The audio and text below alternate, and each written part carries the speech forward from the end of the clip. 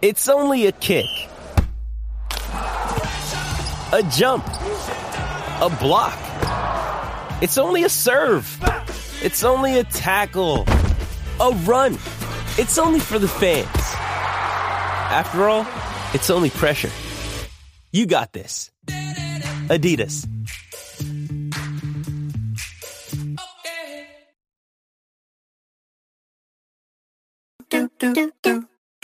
Welcome to Dropping In, a podcast of storytelling and interviews with your host, Winter Olympian Mercedes Nicoll.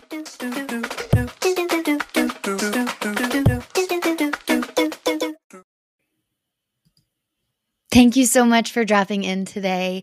I'm Mercedes Nicoll, and this is series 11, where I don't have any guests quite yet. Don't worry, episode 100. I can't believe we're getting to 100, but 100 I will have a guest, and I'm really looking forward to having them on. Again, this is series 11, where I had GPT ask me questions. I hadn't really given you guys, my listeners, my viewers, my story since episode 1. So here's a 10-episode series on my career as a snowboarder. Now, we started out in episode 90, early influences and beginnings, jumped into episode 91, mentorship and influences. Then we went to training and preparation in episode 92. Challenges and triumphs in 93. And then episode 94 and 95, I talked about my Olympic journeys because there are 4 of them. If you're new to the podcast, I am a 4-time Winter Olympian in snowboard halfpipe. So episode 93 and 94 and 95 is where you will get those stories. And then we jumped into life beyond snowboarding in episode 96, and episode 97, advocacy and community engagement, which is something that I'm very passionate about. Now, I'm dreading this one. This is episode 98, and it's the future of snowboarding. And what that means for ChatGPT and me might be very different. So I don't know what to expect on this one, the future of snowboarding. It's still a young sport, and let's see what ChatGPT has to ask me about that. But first, I will start with the 10 rapid fire questions, which honestly, I feel like I'm learning more about myself every time I do these. So here we go. Number 1, favorite local sport. What's your favorite place to visit in your local area? Well, obviously, I live in Whistler, British Columbia, Canada. So, favorite would probably be in the winter. It would be Whistler Mountain, because if you've listened to my Whistler Kids one, you know I'm a Whistler kid. I do spend a lot of time on Blackcomb, but also I would say Nicholas North Golf Course in the summer because I'm addicted to golf. It's a problem. Number 2. Dream skill to teach others. If you could teach everyone in the world one skill, what would it be and why? Maybe it would be the art of listening. I know you guys are listening to me right now, but like so many people, just you have conversations with them and they don't actually listen. They just want to say what's next on their mind. And that's something when I was recovering from my concussion that I had forgotten to do, and then I learned how to do it in the Dale Carnegie courses. And I was just like, wow, I'm actually really like not listening, and it's really important to listen to people. So that might be my skill. Hopefully you can take that and share that with everyone that you know. Number 3, historical era to visit. If you could time travel to any historical era, which would it be? It's funny, I was talking about the book Sapiens earlier, and I never actually finished it. And I would want to go to like the caveman era just to see like what the heck that was all about. Yeah, why not? Unique pet choice. If you could have any fictional creature as a pet, what would it be and why? A fictional creature. Why do I think of like Fraggle Rock and those little guys? That's a hard one. I know that I love pugs. They're almost fictional, but they're real. Yeah, I guess like, I don't know. That's a weird question. I'm moving on. Number 5, comfort TV show or movie. Different from previous. What's another TV show or movie that brings you comfort? I don't know why, but I keep going back to Passengers with Jennifer Lawrence. That's just like something that I can put on in the background. I know what's going to happen, but I don't know. It's kind of a comfort one for me. I don't know if I've said that before. Personal motto or quote. Do you have a personal motto or favorite quote that resonates with you? That's so funny. I was thinking about these earlier. And like, I've been reading a lot of quotes from some people. And I'm like, do they know that that's going to be a quote? And like, or is it just pulled from certain people and then they're like, baha, that's a quote. That's a moment. I have one from Marilyn Monroe that I can never remember. That's pretty awesome. And it's not that great because I can't remember it. Personal quote or motto. I don't know. Let's go with Ellen's and be kind, everyone. Preferred ice cream sundae. If you were to create the perfect ice cream sundae, what flavors and toppings would you include?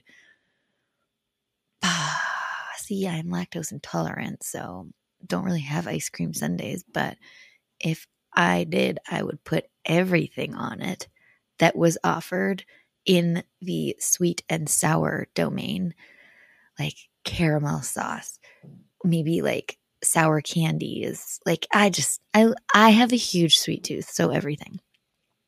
Favorite local event. Oh no, that's a challenge. I don't like this one. Is there an annual or local event that you always look forward to attending? Okay, well, there's so many events in Whistler.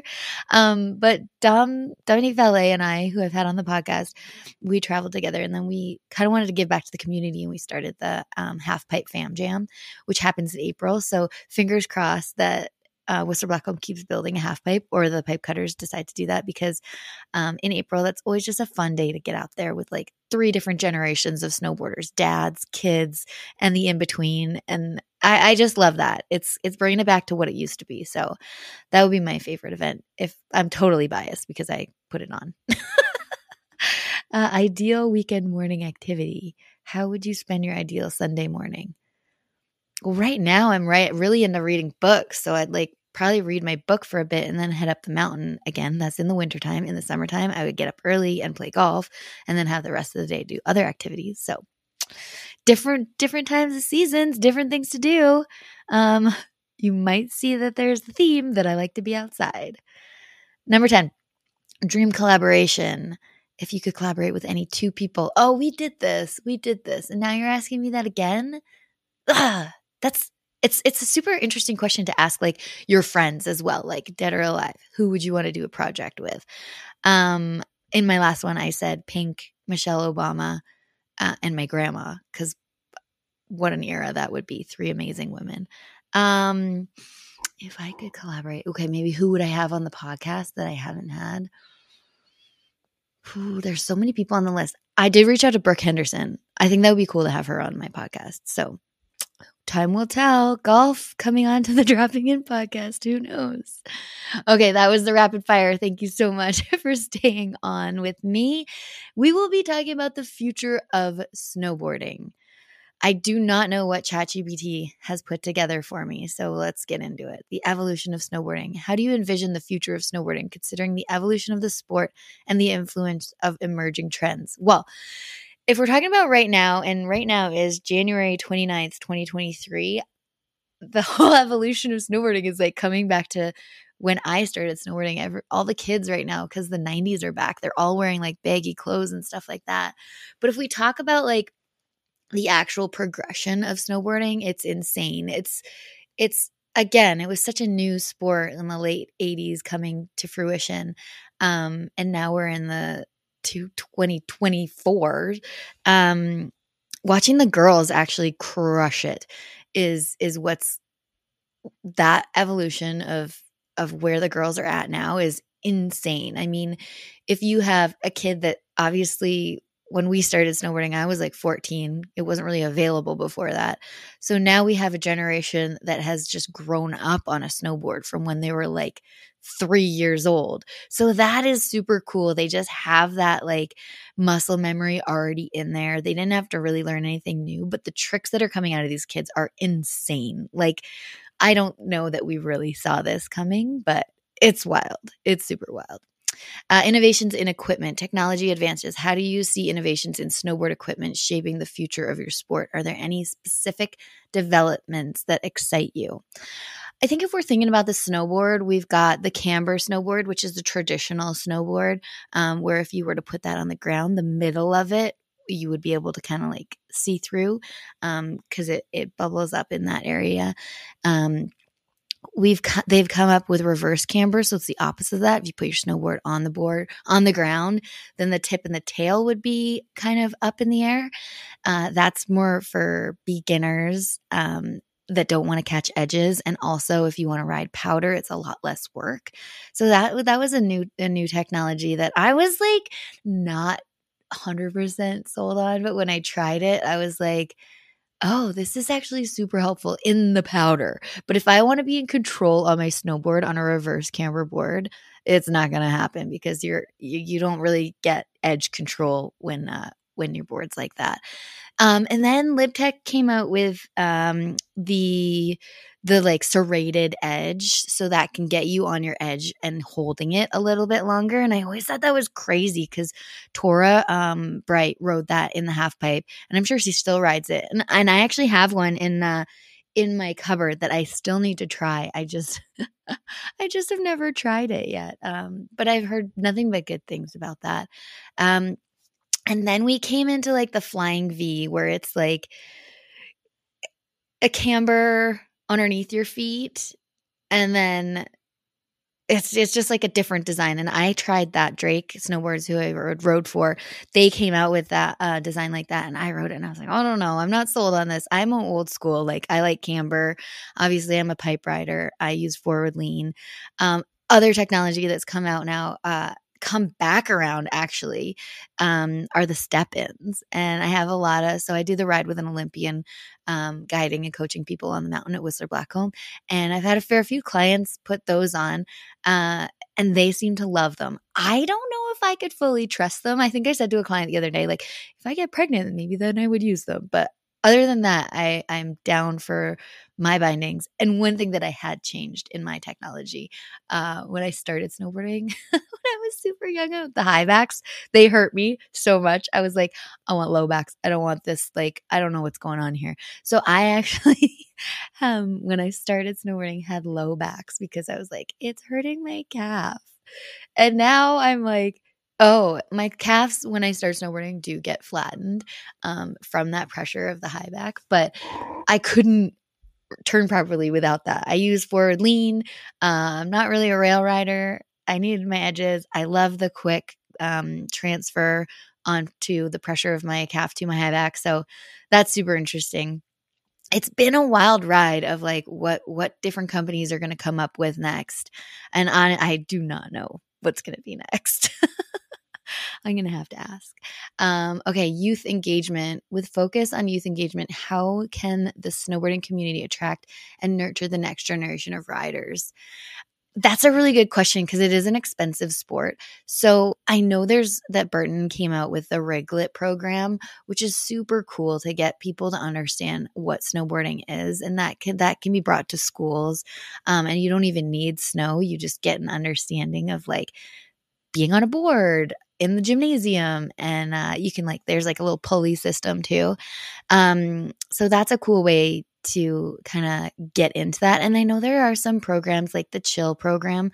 Again, Burton's such a great initiative for like making things happen to get people into sport. That's for people that can't afford it and really want to try it. So it's very cool, the programs that are out there, but I know that we can do a lot more to help support, because it's super expensive. What initiatives do I believe will be most effective? I think, like, I've always said this because I'm an athlete representative. I think like the kids seeing other snowboarders and having a good time. Again, it's like such a different sport from traditional sports, in the essence of like everyone wants to make themselves better, but together.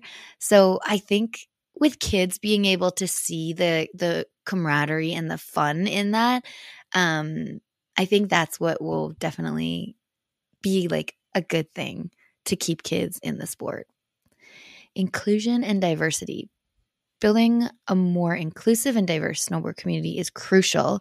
How do you see the sport evolving to embrace a wider range of participants and perspectives? That's a great question too. And most of this knowledge I have is because I sit on the Canada Snowboard Board, but also the things that have to do with Sport Canada are really important because we in snowboarding we do have an Indigenous program, and so that is opening up the opportunity for kids from Indigenous backgrounds to be able to snowboard. And I think that is so cool. I mean, if we look at snowboarders, we have Spencer O'Brien, who has an Indigenous background, and she gives back a lot in that community as well. Some amazing snowboarders in Whistler as well that make it look fun and attainable, and that's what it is. So hopefully that can keep going. Also in the LGBTQ, there's a lot of women snowboarders that are part of that, and they're snowboarding. And I think it is a pretty inclusive environment. I mean, it'd be hard to tell if it wasn't. We're all friends here, and everyone's invited to have a good time, and we hope you enjoy it. Environmental sustainability. It's interesting. We talked about that in a previous episode. It is a concern. How can the snowboard industry contribute to environmental conservation? What role do you see sustainability playing in the future of sport? I mean, I am in Whistler right now and it is raining. This is an El Nino year. It's January 2024. But it is not looking great out there. And we do need snow for our sport. So I urge everyone to look into POW, which is a great initiative for climate control. What else can the snowboard industry do? I mean, I think we're just going to have to shift our schedules. I honestly, what I'm seeing is everything being kind of pushed back a month or two. I think we will get the snow, but who knows what's going to happen 50 years from now. So we definitely got to keep our finger on the pulse in sustainability with our environment because things are happening outside. Globalization of snowboarding. Snowboarding has become a global phenomenon. That is true. One of the most watched Olympic sports. How do you foresee the globalization of sport impacting its culture, competitions, and community dynamics? It's super interesting. Looking at snowboarding, because there's definitely a core community, and that is very well known throughout the snowboarding bubble world. And I use bubble world as a real thing because I was in that bubble world and I was like, this is all I want to do. This is amazing. This is like the best community. Especially when I got to ride with Roberta Roger and Jana Mayan and that crew on the chorus all women's team. I was just like, this is so cool. It getting on the global platform, I don't think it's a bad thing. I mean, I think it's great, but does it change the dynamic? And what I can speak on is being in competition for over 20 years. It has changed things. It is a bit of an elite sport now. Everyone has their own coaches at the top of the half pipe. It's pretty wild. I don't know that it's like changed the dynamic of the friends group and part of everything. And it definitely hasn't in the core industry. I can just speak to it on the Olympic, World Cup, World Championships, and X Games kind of level. That the globalization, obviously more money for athletes is a great thing, but I hope it stays the same, as in building each other up, trying to make the sport better. And we think we can see that with the progression of the women and the men in both half pipe and slope style. It's pretty wild what we're seeing out there. So I know that there's this drive for personal excellence, but it's also a collaborative thing because you're going out there, someone does something, oh, you want to try and do something else, but you can do it together. And I think that the old school snowboarders that are helping the new ones come through will make that kind of still stick because it's such a core part of snowboarding. Good question, ChatGPT. Technological integration. With the rise of technology like virtual reality and augmented reality, how might these be integrated into the snowboarding experience in the future? Ooh, Ooh, that's such a weird, cool question. I mean, if I think about it, when I was competing, I would try and visualize everything that I was doing. So, I mean, if you're doing virtual reality and you can actually see from that perspective, I think that would be really cool and helpful. I mean, maybe people are already using that. I don't see why not. Gosh, technology is so wild. I mean, look, ChatGPT is doing this podcast for me. It's so weird. But again, I do think that you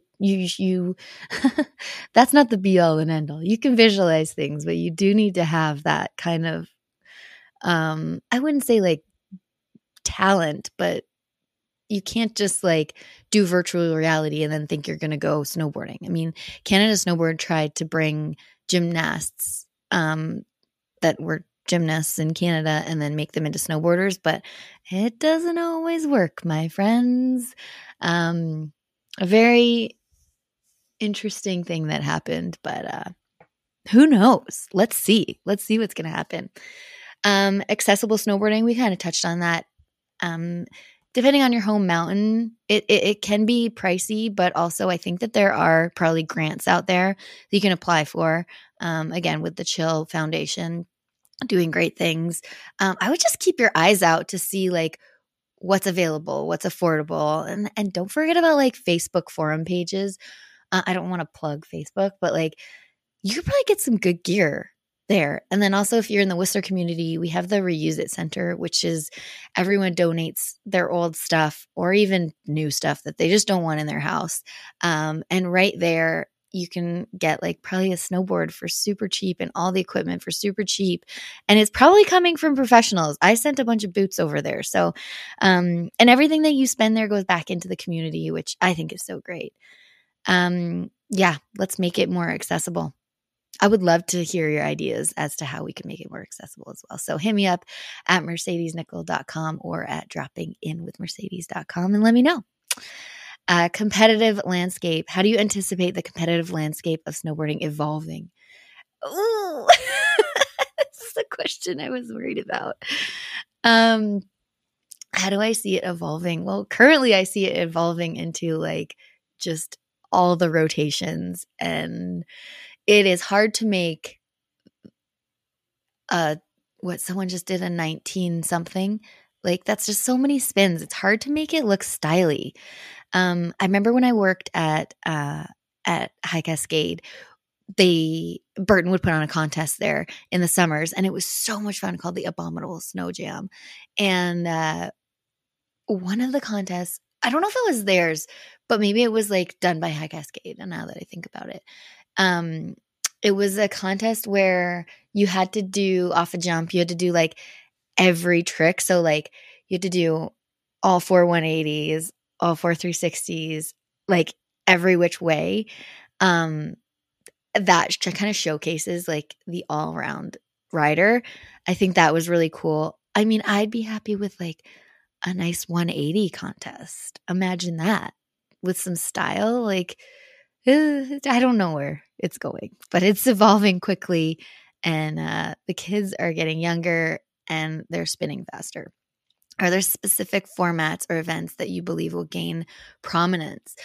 I think with the format in competition in snowboarding, it's evolved a lot. Like if I look back, my first Olympics, it was first run, top 9 went to finals. And then you got another run, but it wasn't combined runs. It was one, and then you were done, and then on to the next. So if you crashed, you were out of it. It's now changed to best of 3 runs. I kind of hope, and I'm seeing in some places like the jam format come back. Again, that's a format where like you have an allotted amount of time, you get in however many runs you can in that time. Sometimes that's not always fair, so it's kind of cool to have the best of 3 format. It does take a bit longer. That's why it's mostly in the finals. You won't really see that in the qualifiers. But I hope that they can come up with something that like showcases the best rider at that time, but also can progress snowboarding. And I think that's what they've come around with the best of 3. So who knows what's next? ChatGPT is probably going to make it up or something like that. AI, who knows? Educational initiatives, education about safety, technique, and mountain awareness is crucial. How can educational initiatives play a role in shaping the future practices of snowboarding? Now, when I think about that, I think of two things. I think of the backcountry, and I think about people taking their avalanche awareness courses. Super important. If you're going to go out in the backcountry and you don't know what you're doing, please don't go. Take a course. There are people that are so knowledgeable about this that want to pass that knowledge on to you. So do it. Take your avalanche courses. You're going to learn so much, but you're also going to be like, wow, I don't know that much. I've done my AST 1 a couple times, and then I've done my AST 2 with Justin Lamoureux, and he was amazing. I mean, just putting things into perspective and getting an understanding of the mountains and what's possible. It's Mother Nature is on her own journey, and we can only just kind of try and be in it at the same time. The other thing that I think about are beginner snowboarders. Take a freaking lesson, please, because it's not just you out there on the mountain. We want you to be able to be in control. And also, my number one rule with beginner snowboarders is if you don't have a hand on your snowboard or a foot on your snowboard strapped in, then flip it over. I just was on the mountain yesterday and had someone with their board face down, and they were like 5 feet away from it. That is the most dangerous thing ever. That thing is a weapon. So I get really heated about it. Yeah, get a lesson because that is important as well. Social and digital influence. Social media and digital platforms have transformed how we engage with sports. How do you see these influences shaping the future and culture of snowboarding? I mean, it's a double-edged sword, isn't it? Like, social media is great to showcase your platform. And a lot of snowboarders are role models, and you get to know them and you get to be able to have that touch point. And if they decide they want to talk to you online, they can talk to you. Do you know if that's that person? Maybe, maybe not. The other edge is that, I mean, what's reality and what's just being shown on there. Being an elite athlete, yes, we can show all of the cool things and showcase all of the perfect pictures, but are you seeing like the sweat and the tears behind everything? Probably not. So we can make things look glamorous, but also be aware that it is a slog, and there's downs and there's ups and there's tears and there's anger and there's frustration all behind that you can't really get in a photo. You could probably get it in a reel, but are people being vulnerable enough to share that? Not everyone is JP Walker. My role in shaping the future. Oh gosh, this is such a hard topic. I hope you're all here for this and enjoying it. As someone deeply connected in the snowboard community, what role do you see yourself playing in shaping in the future of sport? I mean, my role right now is more within sport in Canada and as well as in snowboarding. And I just want to help athletes be the best athletes that they can, because when I was in it, I knew I was getting really frustrated with like the funding system and how many staff were here and how I had to like figure out how I was going to pay for things. So I hope that I can help the communication and the understanding of what it is to be on the national team a little bit easier to digest for athletes, as well as get them the answers that they're looking for. In the rest of the snowboard world, I still feel a little bit disconnected because I used to be in the States so much and finger on the pulse, but I've really just kind of focused my efforts within Canada, and then also like with the Olympics and that side of things, which is very different from like the magazines and the videos. So yeah, I don't know. I just want to make it like easier for athletes to be able to compete and do the best that they can, but also help anyone that needs a mentor in that space. it's a wild ride being a professional snowboarder, and it's not the easiest. So yeah, I hope that I can be a shoulder to lean on for those athletes, and then have more and more snowboarders out there having a good time, because that's really what it's all about. Well, that was not as painful as I thought it would be, ChatGPT. Thank you for those questions. This was what I saw the future of snowboarding look like with ChatGPT. Thank you so much for dropping in today. I learned a lot more. Hope you learned a lot more. If you want to find out more information about dropping in, please head over to Facebook or Instagram. You can find me at Dropping In with Mercedes. On Twitter, it's at Mercedes Nicoll, Nicoll. And you can hit up the website and see what the past episodes are and find all my blogs on the Crier Media Network. And all of that is on www.droppinginwithmercedes.com. Thank you so much, and I look forward to the next episode where we will be discussing legacy and closing thoughts. I don't even know what that means. That is all ChatGPT has for me. So let's see what's up next. Thank you so much for dropping in. For dropping in today. You can find everything you want to know about Dropping In with Mercedes at droppinginwithmercedes.com. Don't forget to subscribe on Apple, Spotify, and YouTube. Thanks DJ Kenosis for the music and my mom for the intro voice.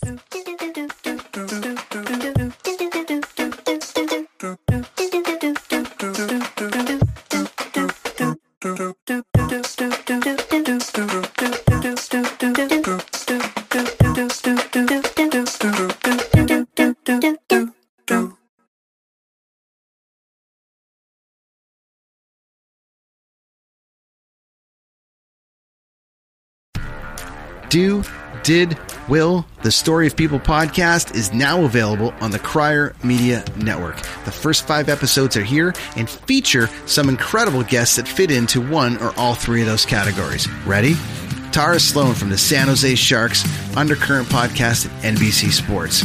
Marianne Iveson from Iveson Voice and the Let's Take This Outside podcast to talk about the world of outdoors as well as voiceover land. Ariana Hunsicker, future Canadian Paralympic swimmer, already winning tons of awards for this country. Scott McGregor from the Hot Wallet podcast to dumb down the world of crypto, Bitcoin, and NFTs so you don't have to. And Jackie Holowati from Climate Pledge Arena in Seattle, Washington, the first net zero carbon certified arena on the planet. Wherever you get your pods, wherever you watch your pods, and on the Crier Media Network.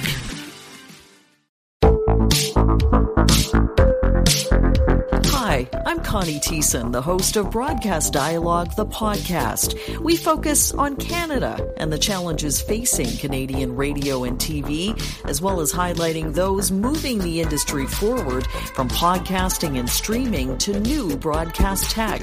Check us out at broadcastdialogue.com or your favorite podcast app.